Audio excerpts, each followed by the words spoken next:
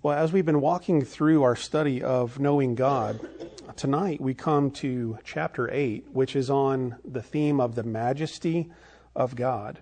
The majesty of God. And he starts out the chapter just by defining the term majesty, which is essentially the idea of greatness.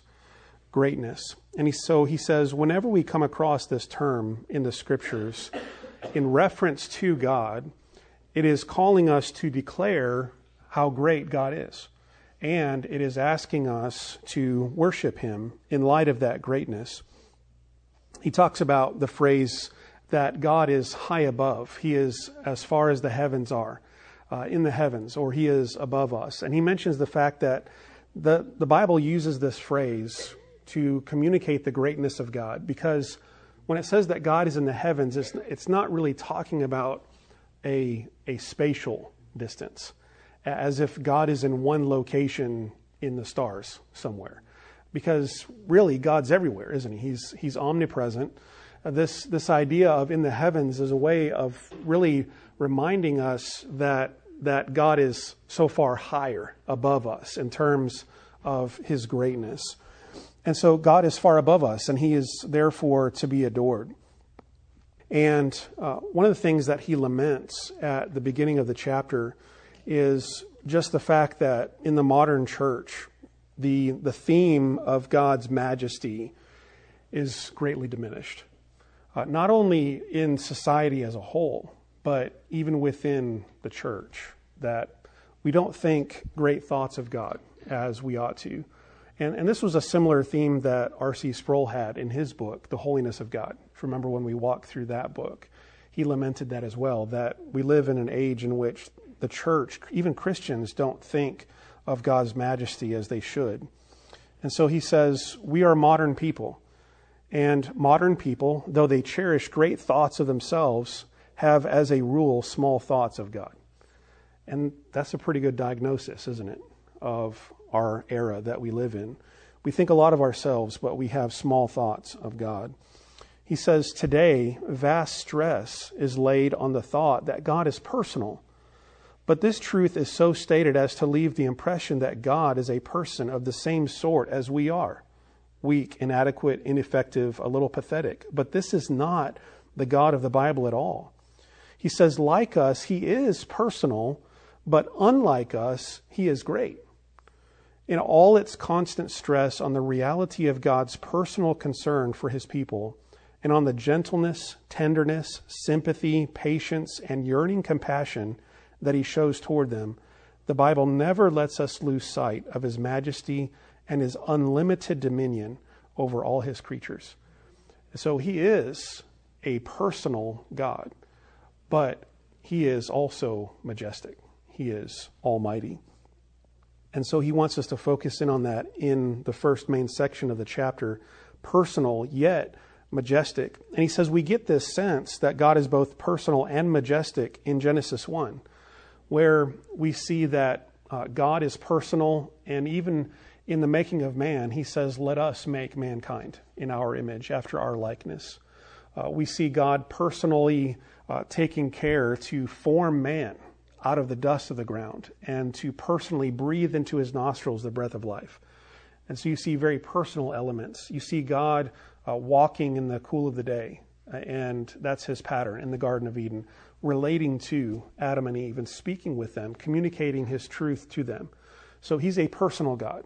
But yet you also see very clearly in the opening chapters of Genesis that God is almighty, isn't he? I mean, he's just speaking the word, and there's the universe. There's light, there's land, there's trees, there's life. And so God is personal and majestic.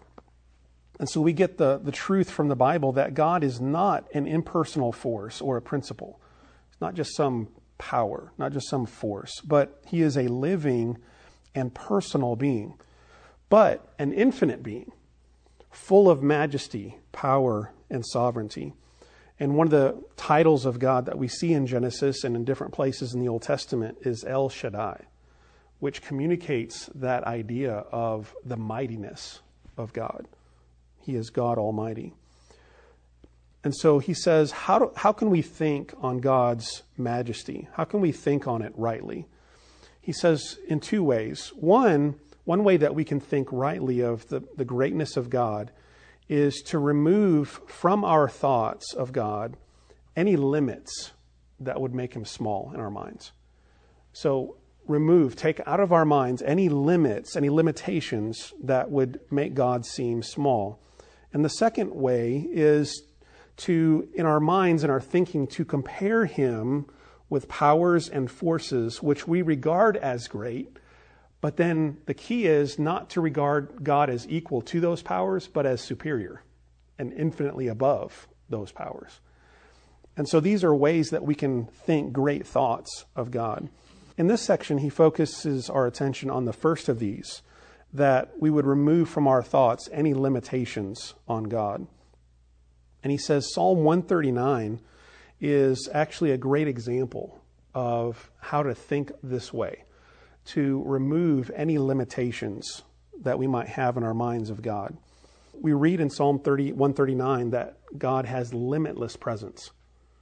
So David in Psalm 139 says, if I were to go and make my bed in the depths of the deep and Sheol, you're there. If I were to rise on the clouds and go to the heavens, you're there.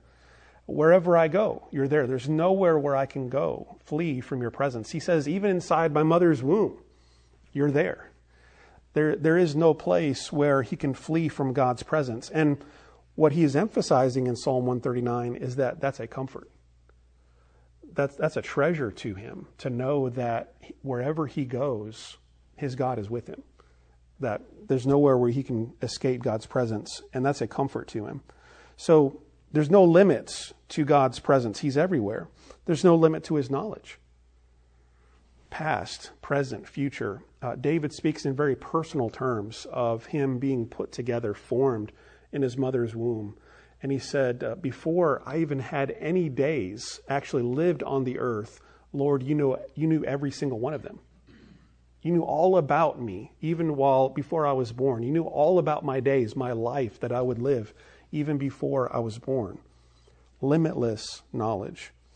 And Psalm 139 communicates the idea of limitless power as well. That God's power is infinite. There is nothing that God can't do. And so Psalm 139, he points us to that psalm to break these limits that we might have on our thinking of God. Any restrictions, any limitations, any smallness that we might try to put on God, he says Psalm 139 and many other scriptures knock those limits down. They just blow them away. So we need to think big thoughts of God with no limitations. And then the second suggestion that he had in the chapter was to think on things that we regard as great and to see God in comparison to those things, but so far high and above those things. And he says Isaiah 40 is a good example of that helps us to think great thoughts of God. In Isaiah 40, there's a series of questions, a series of dialogues that shows us God in comparison to different elements within his world, different things that God is doing. And by showing those things to us, it magnifies God. And so the first one is, he says, God is greater than his works. And his works are great. So he lists off some of the things that God has done. He talks about creation. He talks about God's providence. He talks about the way that God moves in history and moves peoples. God is great, and his works are great. And by looking at the things that God has done, it makes us think even greater thoughts of God. Just think about this. God, with a simple word, said, "Let there be light." And there was light. Some of the most powerful energy and heat and light that we can imagine in the world was formed by God with a word. Let there be light. That's just one work of God. How much higher is God than just that one display of his power? So he is so far higher and greater than his works. He is greater than the nations. And Isaiah is writing to a people in Isaiah 40 that were beaten down. They were discouraged. And the people of Israel in Isaiah's day had been under the thumb of different nations. And whether it be Babylon or Isaiah pointing forward, looking to the Persians and Darius or Cyrus. You have the Assyrians talked about a lot in Isaiah. So all of these nations that were oppressors to God's people. And in comparison to the kingdom of Assyria, in comparison to the kingdom of Babylon, little Judea, little Jerusalem seems so small, so weak in comparison to these other nations. And yet God says the nations are like a drop in a bucket. And he moves them as he wills. He sets up kings. He takes down kings, as Daniel says. And he's moving these kings and nations to do his bidding because he is the sovereign Lord. And so when you set the nations up, you see how incredibly huge and powerful and complex that is. And then you say, he says, that's like a drop in the bucket to God. Just compare that even to our day. Think about all the complex things that are going on around us. You know, we've got our own government has its own share of turmoil right now. People can't get along to accomplish anything in our government. You've got nations fighting with one another. You've got all that's going on in Syria and Iraq, and you've got ISIS and Syria and Iran and Turkey, and everybody's trying to get a piece of the pie in that portion of the world, and it's complex and it's difficult. And then you've got all that's going on in Afghanistan. You've got trade and economics with China, and it's complex, isn't it? It's a huge, massive, complex world, and it's like a drop in the bucket to God. He is greater than the nations. He is greater than the world. We're even getting bigger then, aren't we, than the nations. He's greater than the world. He made the world. He spoke it into existence. He is the Lord of it, of heaven and earth. As massive and huge as the world is, whether you're talking about the people in it or even the world, the earth itself, God is so much greater. God is greater than authorities. So in Isaiah 40, he also compares God to the other great ones that we might think of in our world, whether it be kings or emperors, governors, people that have authority and that can move our lives and have an incredible influence on our lives. And Isaiah says, God's the king of them. He's the King of kings. He's the Lord of lords. He's greater than authorities. He is greater than the stars. So now we're expanding it to the universe. So when you start to compare then God to these things that we can see, things that we can perceive. We can't see God, right? So we can't see God. So it's hard for us sometimes in our minds to get a thought of the greatness of God. How can we describe it? Well, you can't describe it perfectly. All you can say is, it's greater than this. It's greater than this. It's greater than this. It's infinite. So the biggest, most powerful things that you can imagine, God's greater than that. He has no limits. And so what should our response be then to this majesty of God? And he draws this from Isaiah 40 as well. What is our response to the greatness of God? In Isaiah 40:25, it says, "To whom then will you compare me, that I should be like him?" says the Holy One. He says this question rebukes wrong thoughts about God. So God has no equal. God has no equal. There is no one that is on the same level as God. There's no one who's even close. So any reductionistic, limiting thoughts that we would have of God, we need to correct those.